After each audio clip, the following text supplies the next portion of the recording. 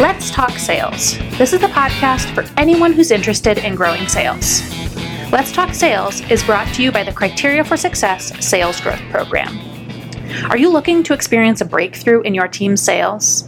Have you tried sales training in the past but were unable to make it stick? The Criteria for Success Sales Growth Program is a year-long engagement that combines sales and leadership training, a digital sales playbook, and a coaching and accountability process that will change your sales culture and drive sustained growth. Learn more at criteriaforsuccess.com. Throughout the month of April, we have been writing and talking about hiring, and we've been sharing best practices to help you make better hires. You can check out the blog for best practices, information, and advice for you and your team, and you can find all of that at criteriaforsuccess.com/blog. While you're there, don't forget to download this month's ebook, which is called The Ultimate Hiring Guide for Sales Managers. You can grab the copy in our show notes, which are at criteriaforsuccess.com/pod147. And this is a very special episode of Let's Talk Sales. This is Elizabeth Frederick, Operations Officer and Senior Advisor. And with me today, I have our founder and CEO, Charles Bernard. We are so excited to announce that Charles is completing his first book called Enabling Buying in a World of Selling, which is going to be published relatively soon. And today we'll be talking a bit about why he's writing that book and discussing some of the key themes. So Charles, you have a lot of different areas of experience. You have been, and this is a small subsection of the list, but you've been a programmer, a salesperson, a sales manager. You founded a few businesses, including this one. So what made you decide to add author to your resume? So I'm going to answer that question by saying that writing a book for me is a great opportunity to discover new possibilities. It's really an ongoing inquiry, and it's an inquiry into something I'm very passionate about, which is buying and selling and all the dynamics associated with that. Mm-hmm. That makes a lot of sense. I know you're all about kind of discovery, and so discovering possibilities, that's a big idea. So what gave you the idea for this book specifically? So that too was an evolution. It's sort of interesting. A lot of people think you fall out of bed, you come up with an idea, and you write on it. Wouldn't that be nice? But in fact, it's a compilation of ideas. But in going through a series of thought processes, the fundamental issues that I'm really driven to uncover breakthroughs for myself as a seller, but for other salespeople and their performance and their leadership. And I really think the idea has kind of evolved, but the driver is that desire to continue to document and uncover, as I'm doing that, what it really takes to improve performance. Definitely.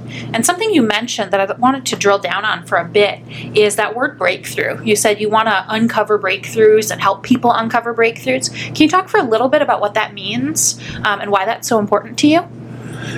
Well, if you had an hour, I'd probably start still scratching the surface. Maybe not a whole hour, but we'll give you a few minutes. But in a few minutes, I'll answer it by saying that me and a lot of people that I come across work really hard or wish very hard. Sometimes we wish and we don't work, and sometimes we work and we don't wish.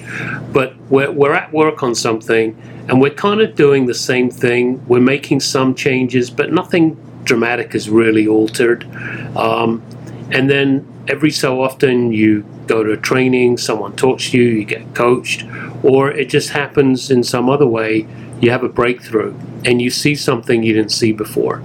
And so for me, the best way to define a breakthrough is something that is totally unexpected, that when you get to the other side of that breakthrough, it puts you in a place of radically improved performance, let's say, or perhaps accomplishing results that you were struggling hard to and just were never able to get to until you had this epiphany, if you will, or this breakthrough.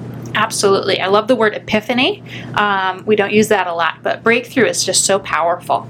The title of this book was a bit of a breakthrough, I know, because I was there when you had it. So where did you come up with this title, and what does it mean to you? So, enabling buying in a world of selling is is the title, and that too evolved. So it seems like this entire dialogue is based on stuff that's evolved, and probably this dialogue is evolving. But the idea came from an exercise we did here internally at CFS. You were part of that, and we had come together. I had just one mandate for the exercise, and the exercise was to define our vision and our mission and our values. And the only mandate I had was that it had to have enabling buying as the fundamental concept. And it was one of our team members, Ariana Miskell, who had said it. We'd actually written some statements. She wrote her statement. Each one of us took it in turn to write statements on the whiteboard so we could kind of step back and reflect on it and everyone could see it. And when she wrote enabling buying in a world of selling, it was like immediately everybody said, that's it. And it was just so simple, easy, kind of nailed it, that it just made sense that should be the title of the book as well. Yeah, that was such a powerful moment. I definitely do not want to share any of my suggestions that I came up with. Naming things, coming up with language is not my skill set. So I remember that moment, and it's just it seems small, it seems simple, just a few words, but there's so much power that's behind that. Who is the book really for? Who are the best people who are going to have those breakthroughs when they read this book? So the simple answer is it's for buyers and sellers. But I think the people who will invest in reading the book the most would be sellers. It's interesting, the book itself actually talks about that because we find salespeople have this big desire to improve their skills as sellers. And I can't say truthfully that I've seen the same on the buying side.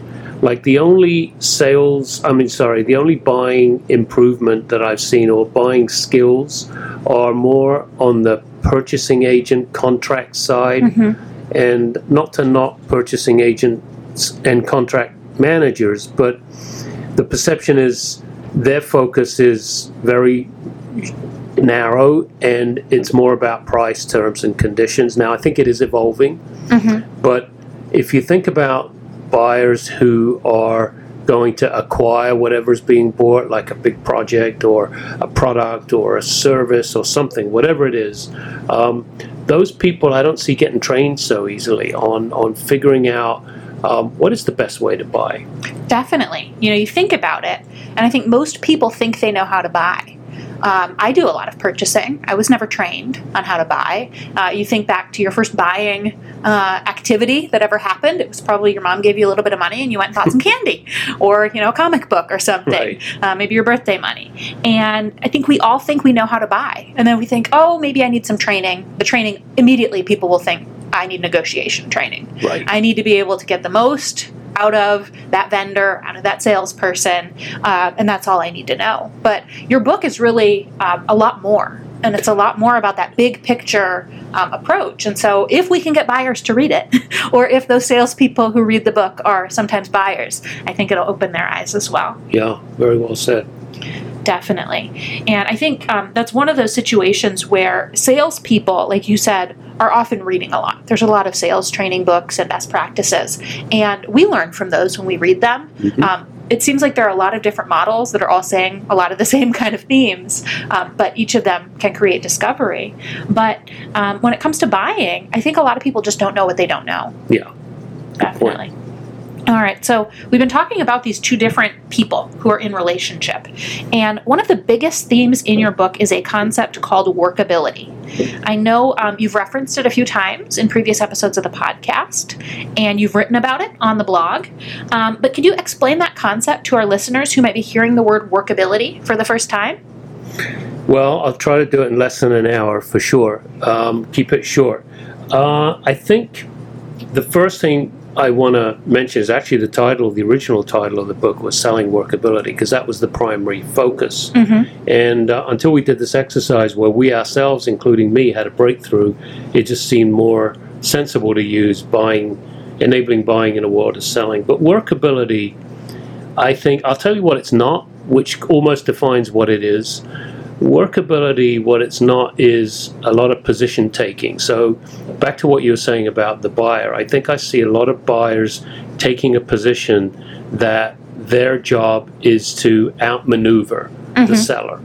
And you could extend that into the seller and say the seller's position is to outmaneuver the buyer or maneuver the buyer. Either way, you've got two people.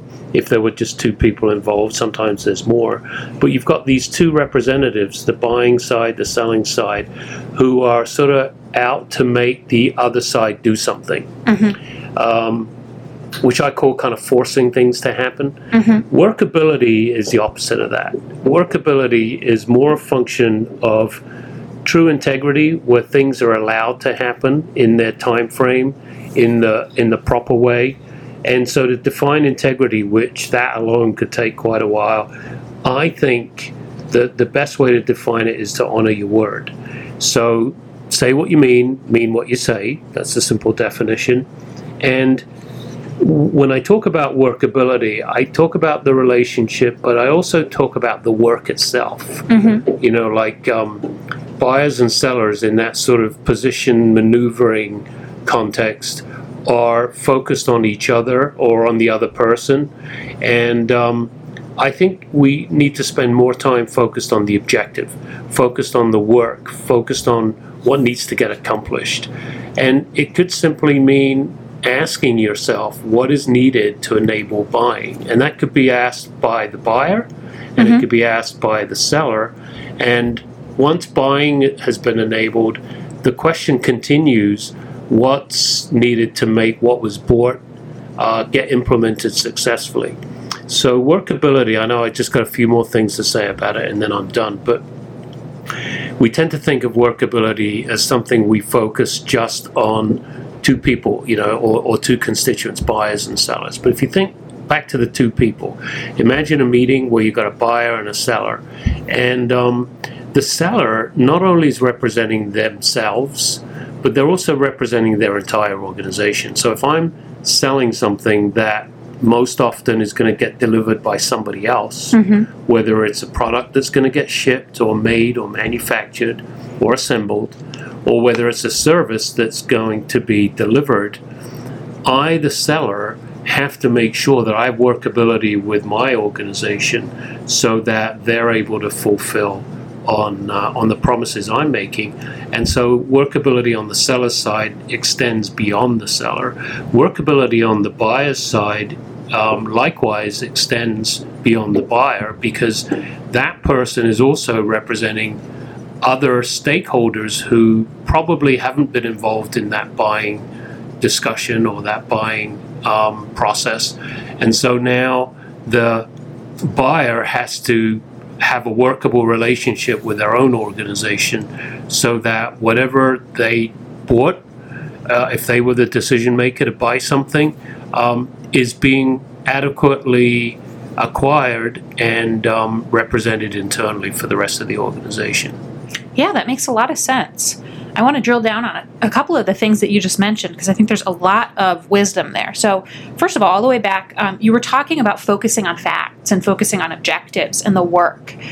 And what that really brought to mind for me, in March, I wrote an ebook about self-awareness, and we will include a link to that in the show notes. And I recorded a few episodes of the podcast about it.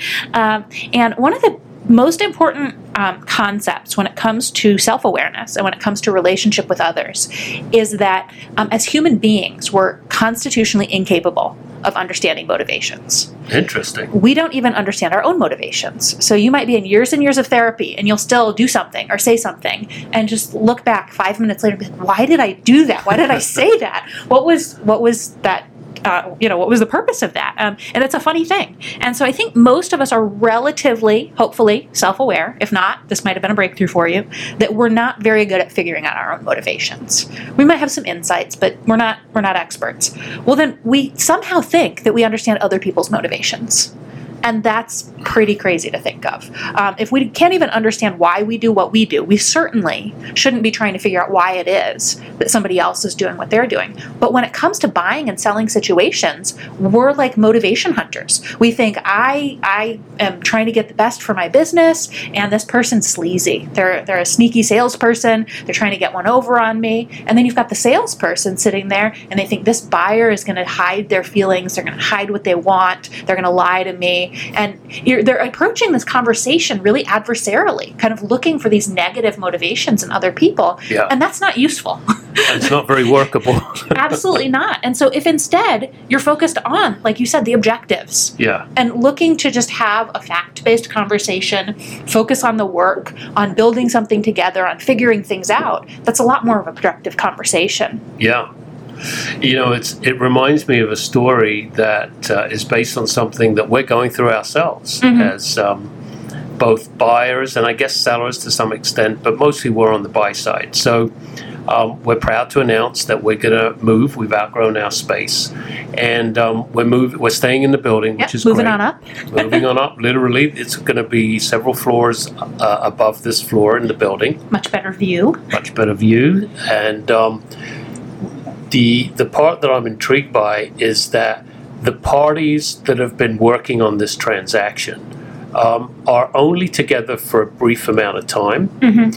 And yet the people we're actually going to live with once we're in the new space are actually not part of this discussion, the building managers. So the people we're talking to now are brokers, landlords, and legal representatives, so lawyers. And it gets pretty intense back and forth. And to your point about mistrust, there's always some... I think it's just human nature that you're not sure of what the motivation of the other side is. So we've asked for some things, they've conceded on some things, we've conceded on some things, and by and large, I have to say that the transaction's been pretty workable. And but now that we're having this discussion, I'm realizing that because we've been in the building before and we've seen this happen before. It's really important that the people we have to live with day to day here, the managing agent, adequately fulfills on the expectations that we have that are in this contract that we're working on. So that's really a big example of where I think workability extends far beyond, in many cases, the buyer and the seller themselves. Definitely. And as you said, each person in a conversation is representing a lot of people behind them. And so let's say you're the buyer in the buying and selling conversation, and you don't have a strong sense of what it is that your users, the end users of this product or service need. And so maybe your primary goal is to save costs, but then you end up buying a solution that's not the best solution, but it was the cheapest. Well, you didn't necessarily represent your organization in the most effective way, and so you might have damaged workability within your team. They might be so frustrated with you. Why did this person cheap out on buying the inferior product or service and not invest in what they needed? And so workability happens inside that organization.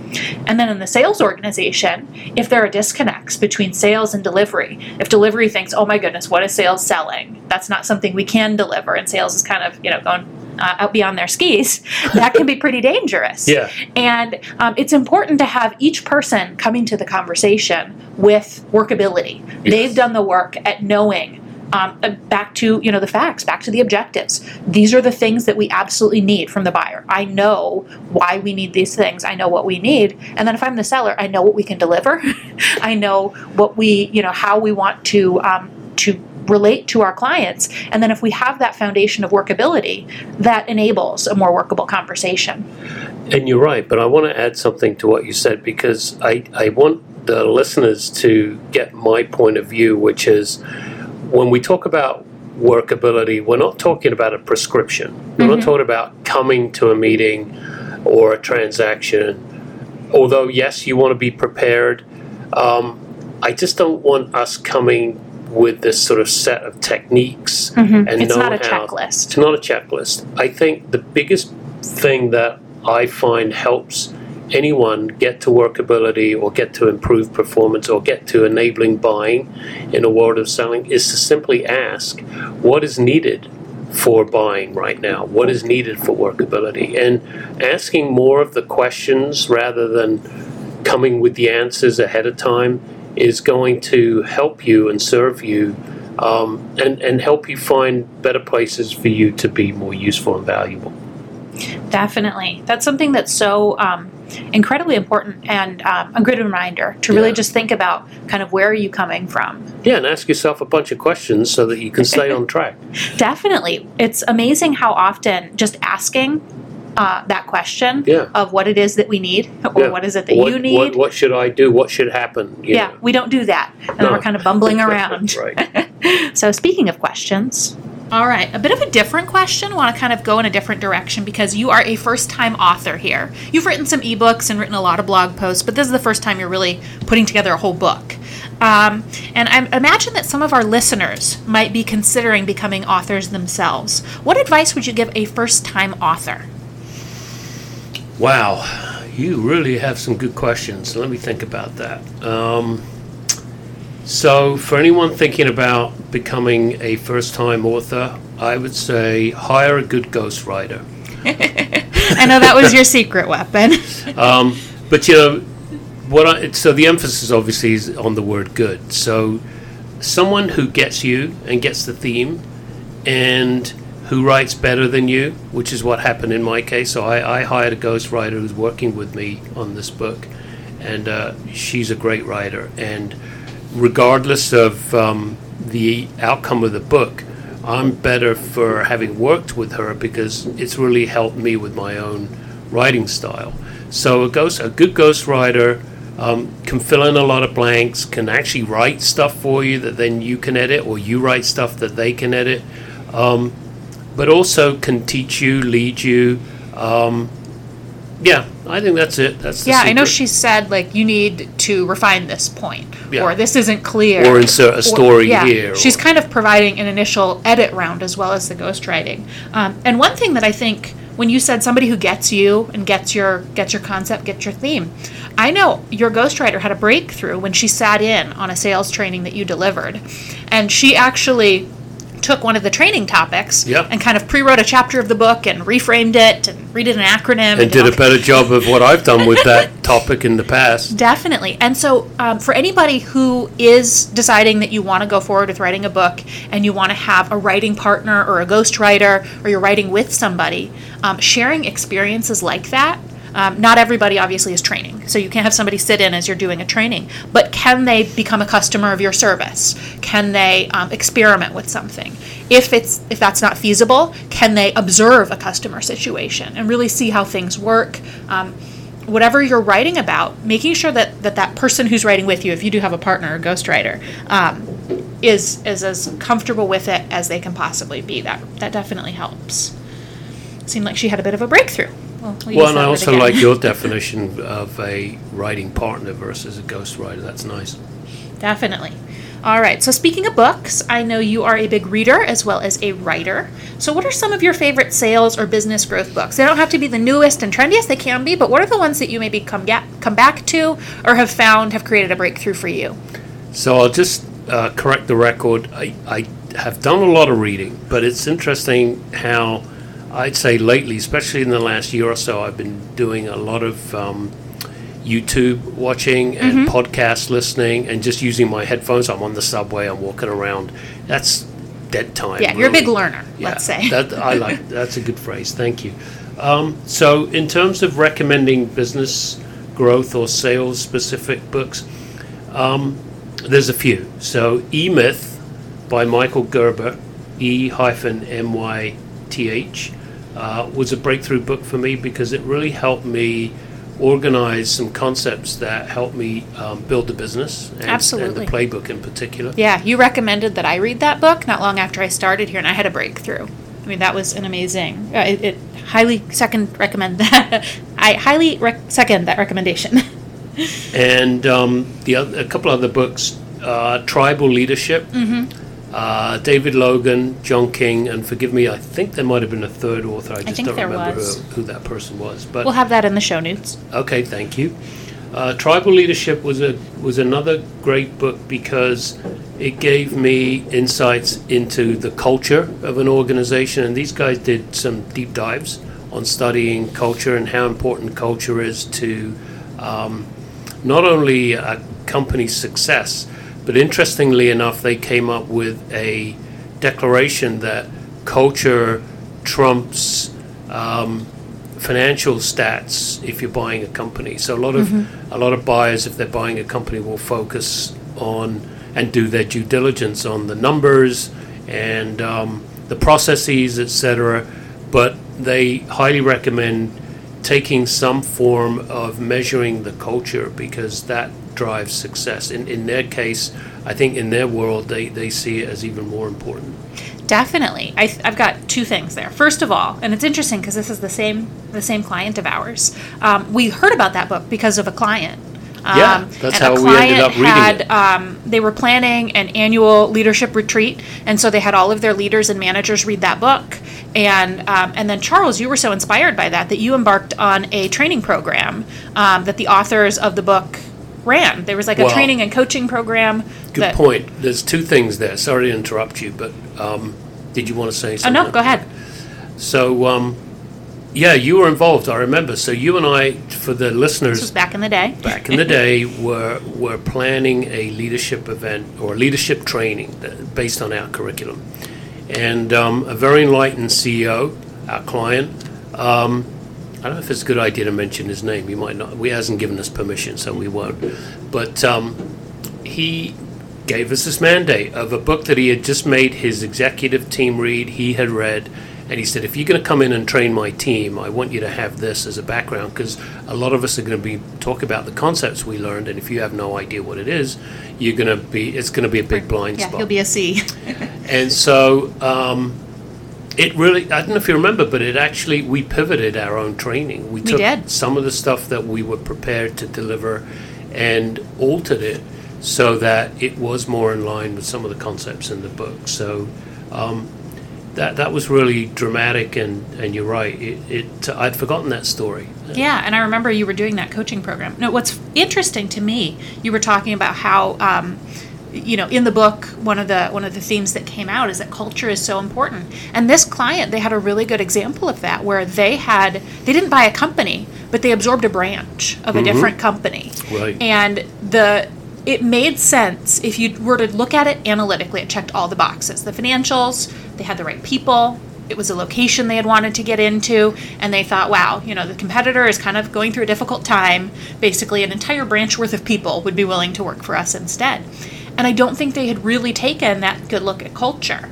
And less than a year later, I don't think a single one of those people was still employed. And they didn't fit. And so that culture is so important. One of our biggest concepts and ideas that we got, I think, out of tribal leadership is that gossip kills culture. And I know we've made that a really big part of our training and our discussions internally.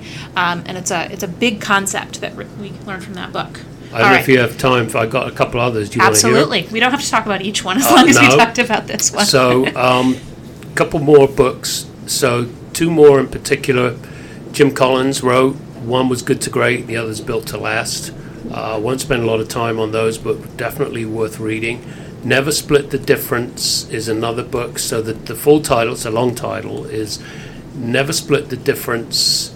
Negotiate Like Your Life Depends on It. And that was written by Chris Voss, and it's on negotiation. And whenever I make a recommendation, if I leave it at that, most people go, oh yeah, great, negotiation, sure, I read that. Nice to have. Nice to have. And then I tell them the second part, and almost everybody jumps on Amazon and pulls down a copy.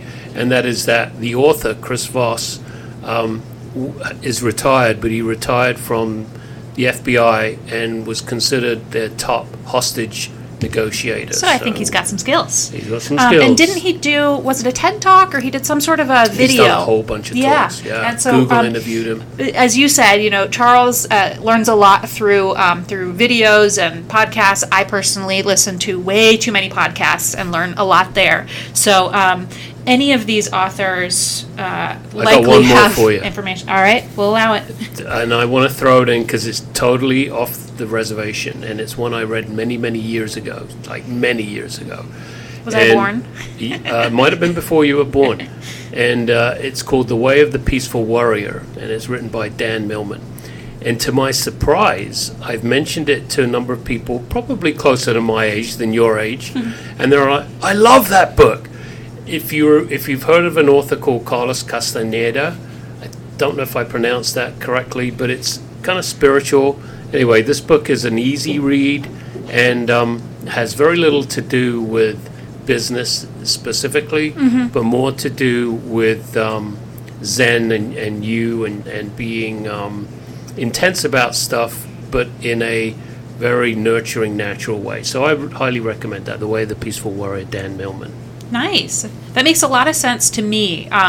As I'm sure our listeners have discovered throughout this conversation, you have a very philosophical approach to business, to sales, to life. And so it's important to have those books that you read that can impact you at a philosophical level, that really change the way you think about things at a big picture level, and then you can apply it down in specific situations. I know E-Myth, back to that was a really big eye-opening book for me. All right, so speaking of books, kind of a transition there, we talk a lot about sales playbooks here at Criteria for Success. What is one thing related to everything we've been talking about today that you think people could include in their sales playbooks? I don't think you're going to be surprised by my answer because we've worked together for so many years in so many situations. 11 years plus. There you go. But I'll say it anyway, and that is, to me, one thing I see almost gets kicked to the curb, overlooked, is a section in a playbook. So first thing about a playbook is it should be dynamic, meaning you insert something, you add something, you change something, and the playbook reflects that change immediately, and then everyone using the playbook is notified, so it's up to date at all times. Given that it's dynamic, there's a section that I think all playbooks should have, and that is a section for the team, the sales team in particular. It could be other teams as well. But some place in the playbook that has a section for the team to actively encourage each other to learn from each other. So in all the years of training and management consulting and all the work we've done, I've come to discover that the word of a salesperson for another salesperson is most often more accepted and taken for its true value than a trainer, a leader. And I think part of the reason for that is because if you hear something that you like from a peer, it seems to have more validity because they're walking in your shoes, they're doing the same job, especially if it's a peer who is going through a high performance rate where they're hitting their numbers and they're knocking the results out of the park, and they say something and they share their secret sauce.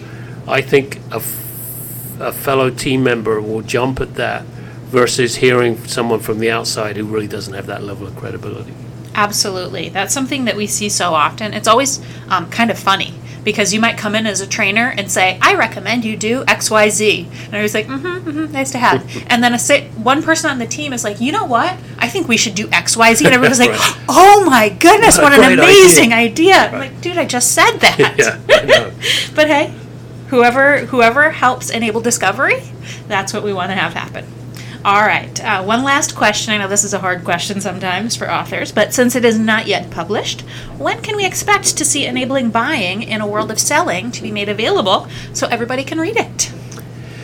No pressure, right? No pressure at all. So I'd say by the end of this year. I wanted to have published it sooner, but to be realistic and given the time constraints that I'm under at the moment, I'm going to say by the end of 2019. All right, you guys heard it first. So we'll look to see when exactly that is, and I'm sure we'll bring Charles back to talk about it once the once the real book is available for purchase. All right, I hope everybody is as excited as I am to read Charles's book. I have loved every chapter I've had the chance to preview. So thank you so much for listening to Let's Talk Sales. You can find the notes for today's show and resources for everything we've been talking about today at criteriaforsuccess.com/pod147. You'll want to tune in next week when we will be airing an episode that Rebecca recorded interviewing Jamie Shanks, who is the CEO of Sales for Life. In the meantime, stay tuned for this Friday's inspiration, where Laura will be sharing some wisdom from a Native American proverb. For our very dedicated listeners who listen all the way to the end of every single episode, we love you best. We want to learn more about you so we can improve this podcast and add even more value to you. Please take our listener survey, which you can find at criteriaforsuccess.com/pod-survey. The survey will take you just a few minutes, and if you complete it, you can enter a drawing to win an Amazon gift card. In May, we're going to pivot from hiring and talk about storytelling on the CFS blog. You can check it out at criteriaforsuccess.com/blog. If you're enjoying the show, please recommend us to a friend and subscribe on Apple Podcasts or wherever it is that you find your podcasts. And while you're there, take a minute to leave us a rating or a review. This will help more people find the show, and it lets us know what's working and where we have room to improve. And remember, you can follow us on Twitter at @lets_talk_sales. Let's Talk Sales is a production of Criteria for Success and is produced by Ariana Miskell and me, Elizabeth Frederick. Happy selling!